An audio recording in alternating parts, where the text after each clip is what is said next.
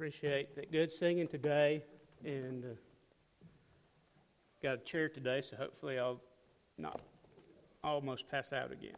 And appreciate your prayers this week. I am doing much better, and still not 100%, but much better. So just continuing to pray, and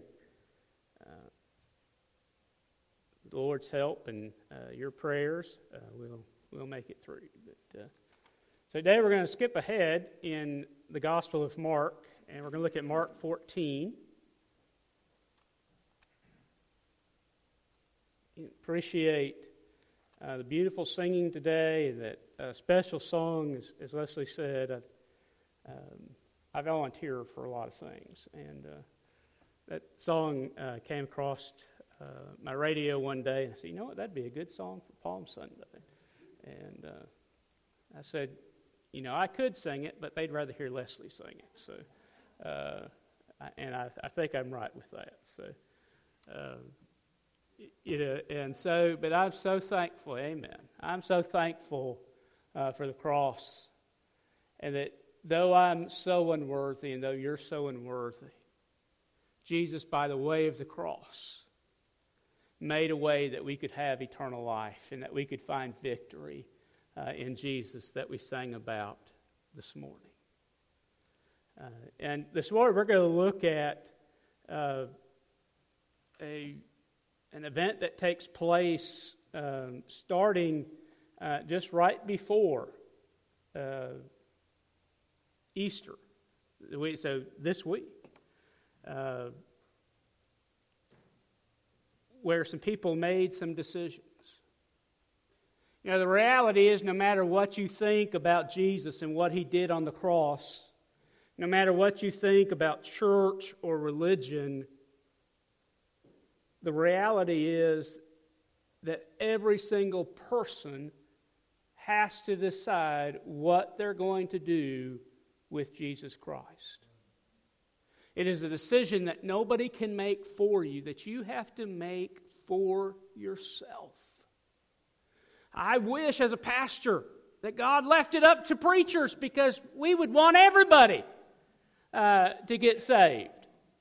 We would have everybody in church, and we'd have everybody living like they're supposed to, and things would just be glory. But it's not up to us. It is up to each individual. And so we're going to meet some folks today that had some very different choices about what they did with Jesus. So let's take a look, beginning in verse 1 of Mark chapter 14. After 2 days, it was the Passover and the Feast of Unleavened Bread. And the chief priests and the scribes sought how they might take him, meaning Jesus, by trickery and put him to death. But they said, not during the feast, lest there be an uproar of the people. And being at Bethany in the house of Simon the leper, as he sat at the table, a woman came having an alabaster flask of very costly oil of spikenard. And she broke the flask and poured it on his head. But there were some who were indignant among themselves and said, why was this fragrant oil wasted? For it might have been sold for more than 300 denarii and given to the poor. And they criticized her sharply. But Jesus said, let her alone. Why do you trouble her? She has done a good work for me.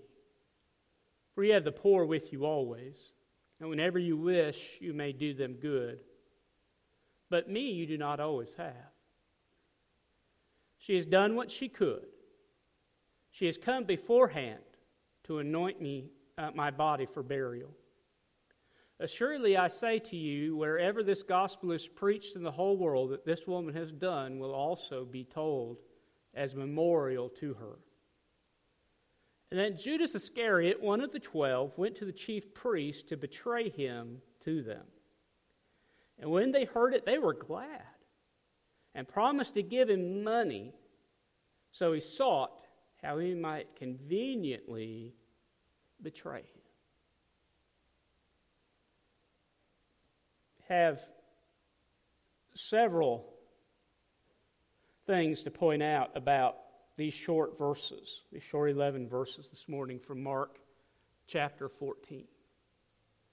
I think, as we get ready to celebrate Easter next week, I think it's important that today and all throughout this next week we remember why Easter was a day of victory and why it's something for us to celebrate.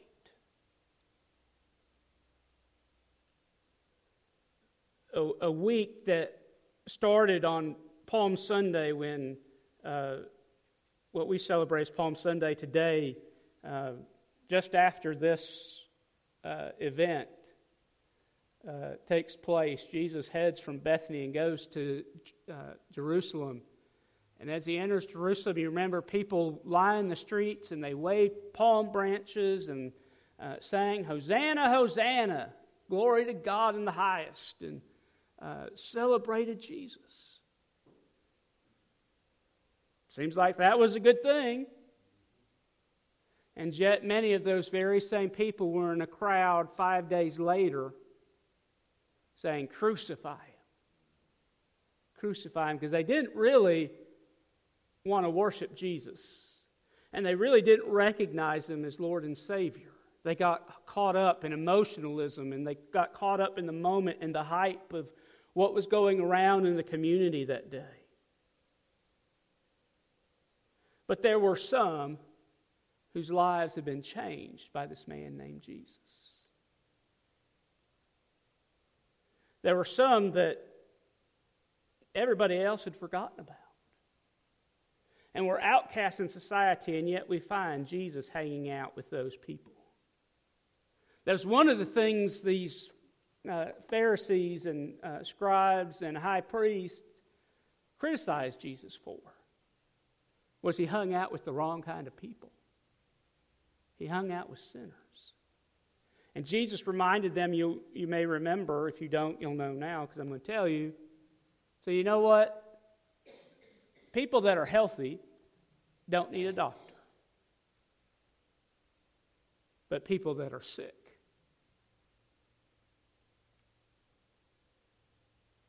And so lots of things that we find here in this story. The first thing that I want us to talk about just a minute this morning is a reminder that Jesus welcomed the outcasts. We find Mary Magdalene, a woman who, in all likelihood, was a prostitute. She was a woman that had a very poor reputation, and yet Jesus changed her life. Another outcast that we meet in the story is Simon the leper. We don't have much leprosy going around in our world today. We don't know really much about it. It's not the same, but in the culture of Jesus' day, somebody that had leprosy was an outcast. They had to move to the outskirts of town and couldn't hang around with anyone. And they had, as they walked down streets, they had to cry out, "Unclean, unclean," and people would get far away from them. So, Simon the leper, we meet him earlier in the Gospels, and Jesus meets him, and his hand is withered, and he's got these white spots, which was the telltale sign of leprosy. And he meets Jesus, and Jesus makes him whole. He heals him of his leprosy. But he's referred to as Simon the leper. He wasn't the leper anymore. He had been healed.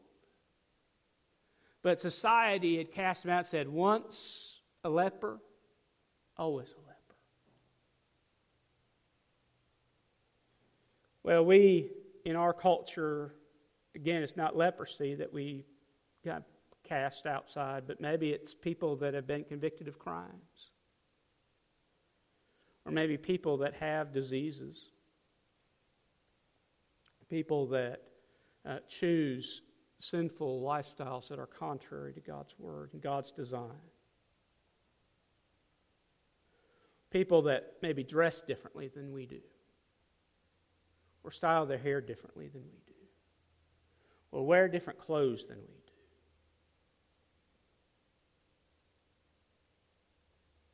You You see, Jesus sets an example for us and reminds us that He welcomed outcasts.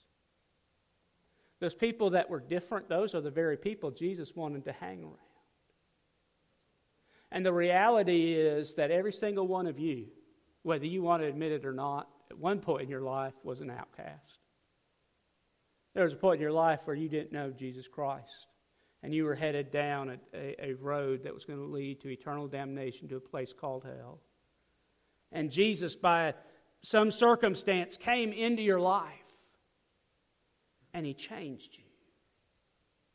And maybe you're here today and you've not had that change happen just yet. But it can, because Jesus welcomes the outcasts. I invited someone to church one time, and she had said to me, I don't have any, all I have with me, she was up from out of town, and she said, all I have with me are pants. I wouldn't feel comfortable going to church. Well, obviously that's not an issue for our church, but sadly it is for some. That we care more about outside appearances than we do people's hearts and the condition of their soul. And Lord, help us and forgive us for that. Thankfully, Jesus loves everybody. And thankfully, the power of the gospel is that Jesus' resurrection can change absolutely anyone. No matter how rotten they are, no matter how undeserving they are. Jesus welcomes everyone. And by the way, church, if Jesus welcomed everyone and loved everyone, the reaction of that, or the application of that, is if we're God's people and we're the followers of Jesus that we claim to be, that means we welcome everyone too. That we love everyone, even those that have earrings stuck in their nose and in their lip and have tattoos and pink hair, or, half head of no hair and half, spiky hair, clothes that are crazy. Jesus welcomed everybody because He knew that everybody needed salvation. That everyone, every human being on this planet that's ever been born has been born with this disease called sin that separates us from God. And the only cure for it was sinless blood that none of us have. And so on Good Friday, which will be this week, Jesus gave His life and surrendered His life, shed His innocent blood on a cross of Calvary. So not only did that thief that hung next to Him, but me and you and whosoever would call upon the name of the Lord shall be saved. So Jesus loved to hang around outcasts. A sad sentiment has been true probably for much of the church's history. And they say that 11 o'clock is the most segregated hour in America. It's true of our church. I think it's true of most churches. I think for most churches, at least in our culture today, it's not intentional. There's something about human beings that we flock together with people that are like us. People that are different from us make us uncomfortable. But here's the thing, Jesus didn't care about His comfort. He cared about those outcast souls. And so He went to people that were very different than Him. Who was different than Jesus? Everyone. He was God. He was perfect and He was sinless.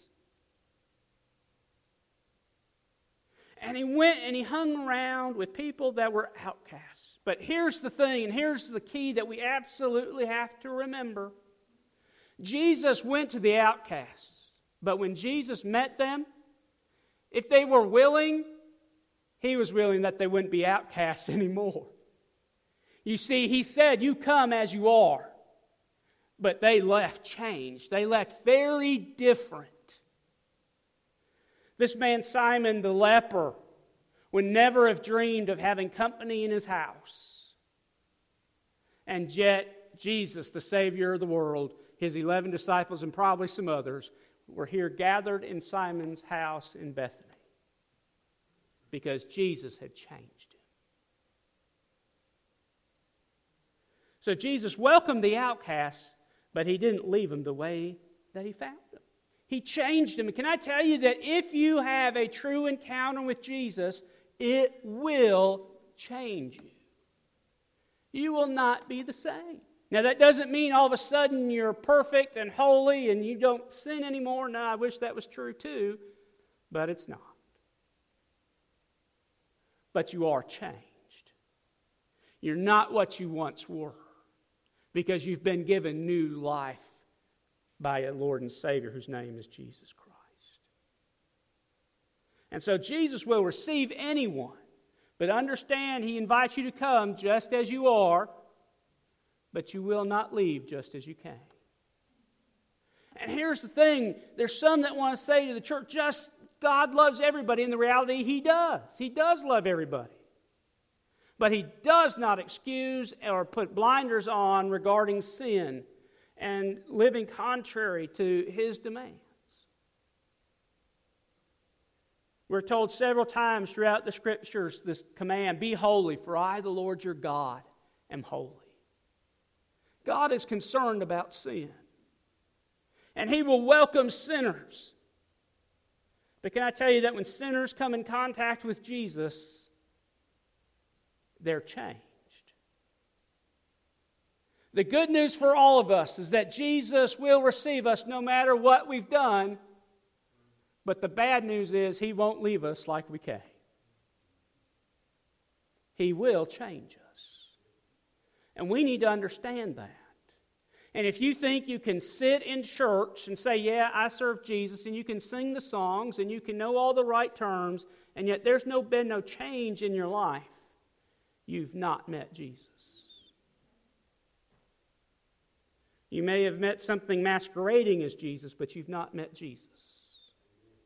Because Jesus changes you. And it's not an overnight change. That process does start immediately. But God works it throughout our entire life, bringing about this process we call sanctification, where we're being made into the image of Christ. And so, the second point this morning is this, that contact with Jesus demands a decision. We meet a lot of people in these 11 verses that made some decisions about Jesus. We meet Pharisees and scribes and a high priest that had met Jesus and knew all the miracles He was doing and had seen people whose lives had been changed and healed. Saw people who were demon-possessed, that we talked about last week. This man had 2,000 demons that were, destroying his life. And one Savior defeated all those thousands of demons. And those in religious power knew that Jesus threatened their authority. And they didn't like it.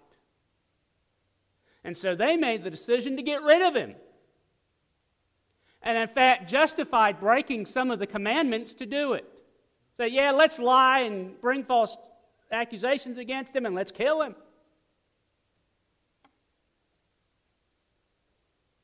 Then we meet Simon, who welcomed Jesus into his home. He understood the grace because he had been so changed. As they were sitting, probably having a fellowship meal, as us Baptists especially are prone to do, in walked this ragtag lady named Mary off the street. And she takes this vial of oil, of perfume, and she breaks this alabaster box that held this perfume and took this oil and anointed Jesus' head, and the Gospel of Matthew says his feet, and say, well, which is it? It's likely both. Just Two writers picked up on two different aspects of the same thing taking place.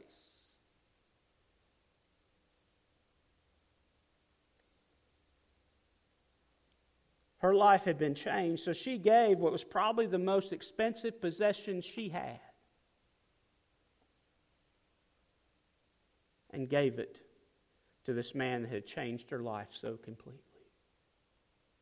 Well, some of the disciples, at least one we know was Judas, the treasurer, and we know his concern was not for the poor, it was because he was skimming some off the top and was not an honest person, said, "Why is this lady wasting this perfume? We could have sold that. It was worth almost an entire year's worth of wages.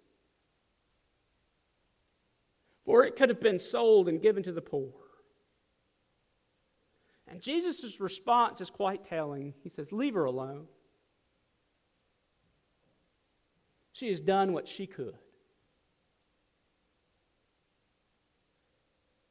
And by the way, that's what Jesus asks us to do. Jesus asks us to do what we can. But we need to understand that we can do a lot more through Christ than we think we can.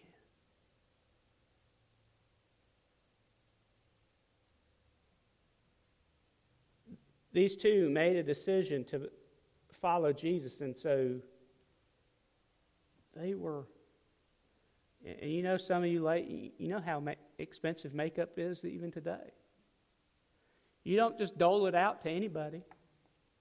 The expensive stuff, you don't let grandkids just go in and get your makeup and flop it all over themselves and everywhere else. You keep that stuff, hidden in the drawer. Maybe you even got a lock for it, I don't know.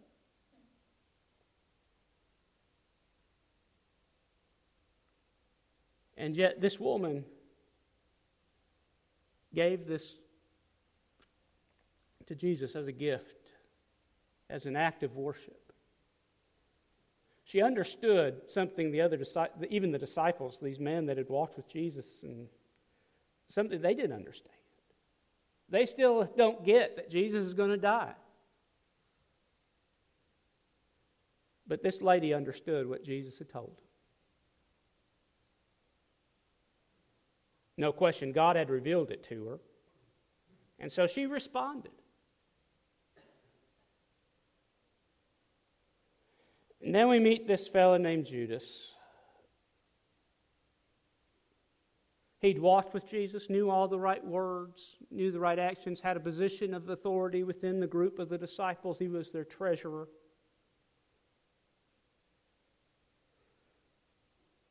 He made the decision to betray Jesus. He made the decision to look out for his own interests. And he made the decision to go to the high priest and say, "Hey, listen, I'll betray him for you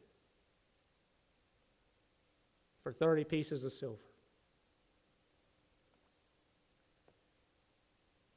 And so, Fred, I want us to understand, as I began this morning by reminding us that every one of us has to decide what we're going to do about Jesus. And we have to decide it for ourselves.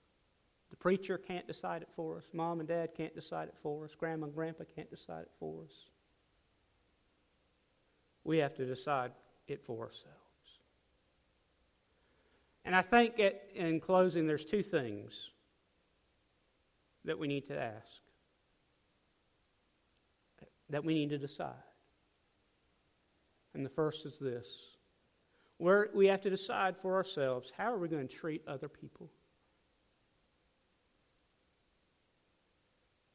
How are we going to treat people that are different than us? How are we going to treat people who are crippled? People that are of a different skin color? People that speak a different language? People that dress differently? Are we going to shun them? We're going to walk to the other side of the street and ignore them? Or are we going to walk beside them? Are we going to let them know that Jesus loves them? And we do too.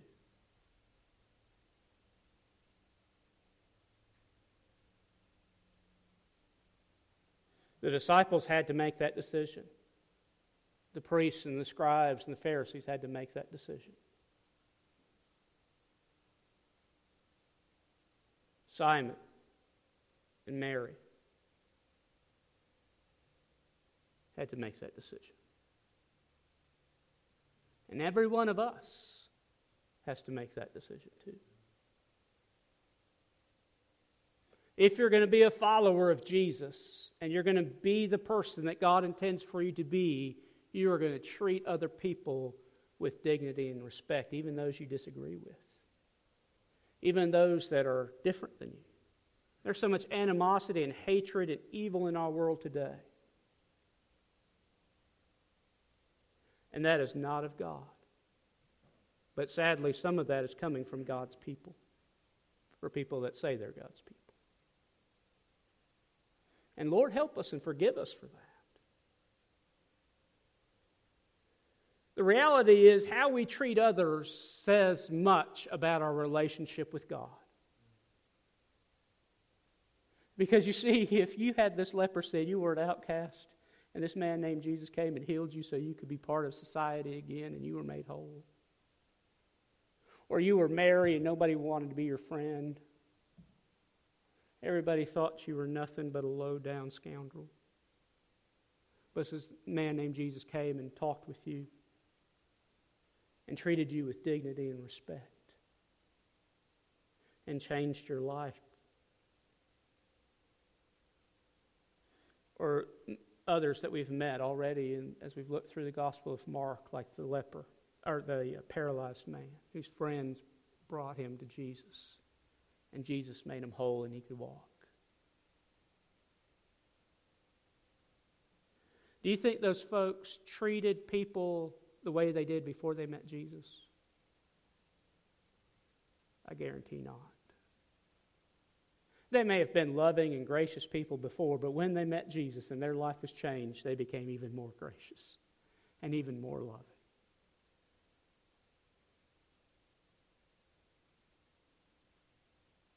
Those that are outcasts, whatever that may be for us, Jesus said, you go and you love them. And cast your net out to them and catch them, that they would be outcast no more, but they would find new life in Christ. So that's the first decision that contact with Jesus demands. But there's a second one, and this one is so much more important. It's how are we going to treat Jesus?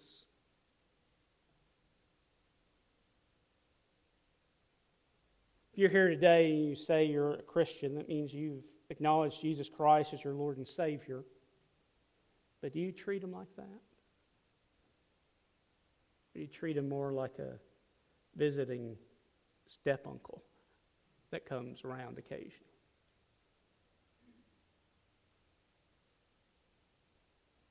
Is He the boss? Is He the CEO of your life? Or is He someone that you occasionally will go to when times get tough? Or is He someone you'll plot against? I tell you, there's people, unfortunately, that use church as stepping stones for their career. They come to church to sell insurance or to what they can get out of other people. That's not of God.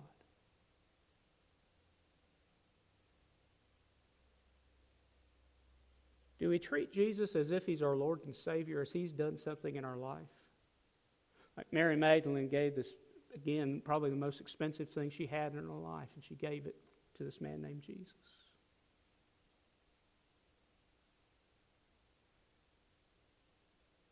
And the reality is sometimes we don't even give Jesus an hour of our week,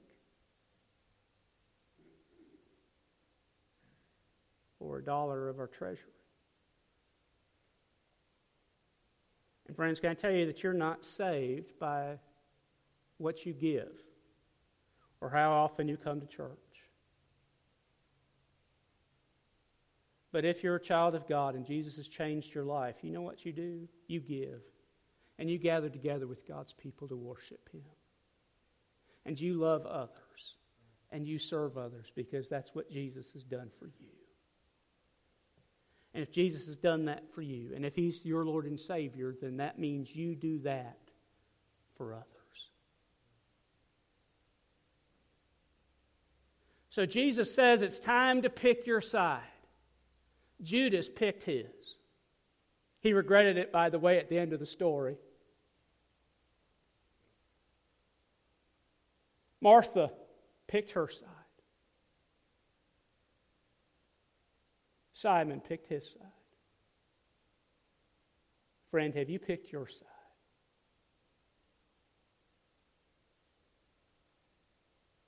And once you pick your side, you don't waffle. When you pick your side, you pick it. And you stay on your side. Let's pray together. Lord, we love you. Thank you for your goodness and your love to us. Lord, thank you that you love us even while we were outcasts. Thank you that you love everyone so much that you came and lived a perfect and sinless life, though you were treated so poorly. And ultimately, those that were your people spit on you and turned their back on you and cried out for your life. And Lord, yet you came. And you prayed, Father, forgive them, for they don't know what they do.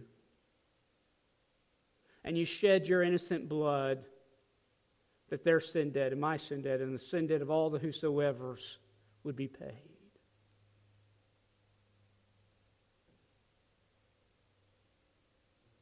Lord, on this Palm Sunday, we are reminded of the great sacrifice that you made for us. And Lord, you call us to pick a side. You call us to serve you and to love as you loved. And give grace as you've given us grace. And forgive as you have forgiven us. Lord, that is hard to do sometimes. Lord, help us to cast a net toward the outcasts. Lord, help us to reach our community with the gospel of Jesus Christ. Lord, may Pearl, Mississippi experience such a change by what you have done in their lives that even this community is no longer the same.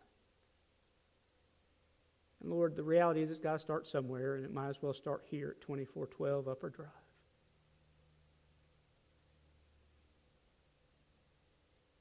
Lord, forgive us when we fail you. Forgive us when we make wrong decisions of how we treat you and how we treat others.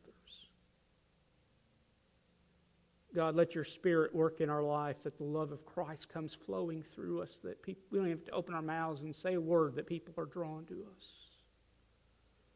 so that they might be drawn to you. Lord, if there's one here today that's never received you, they've never received this free gift of salvation, whether in this auditorium or watching on the internet, would you help them today to receive the free gift that you gave on the cross of Calvary? And Lord, for those that are here that are your children, would you help them to be reminded that they've picked a side? Lord, may they be found on your side. May they treat others as you would treat others. And more importantly, may they treat you the way that you are worthy of as our Lord and Savior. There's one here today that needs to make a decision for you. Would you help them to do that? We pray as we sing this morning. In Jesus' name, amen. Let's stand together, and if we're going to sing.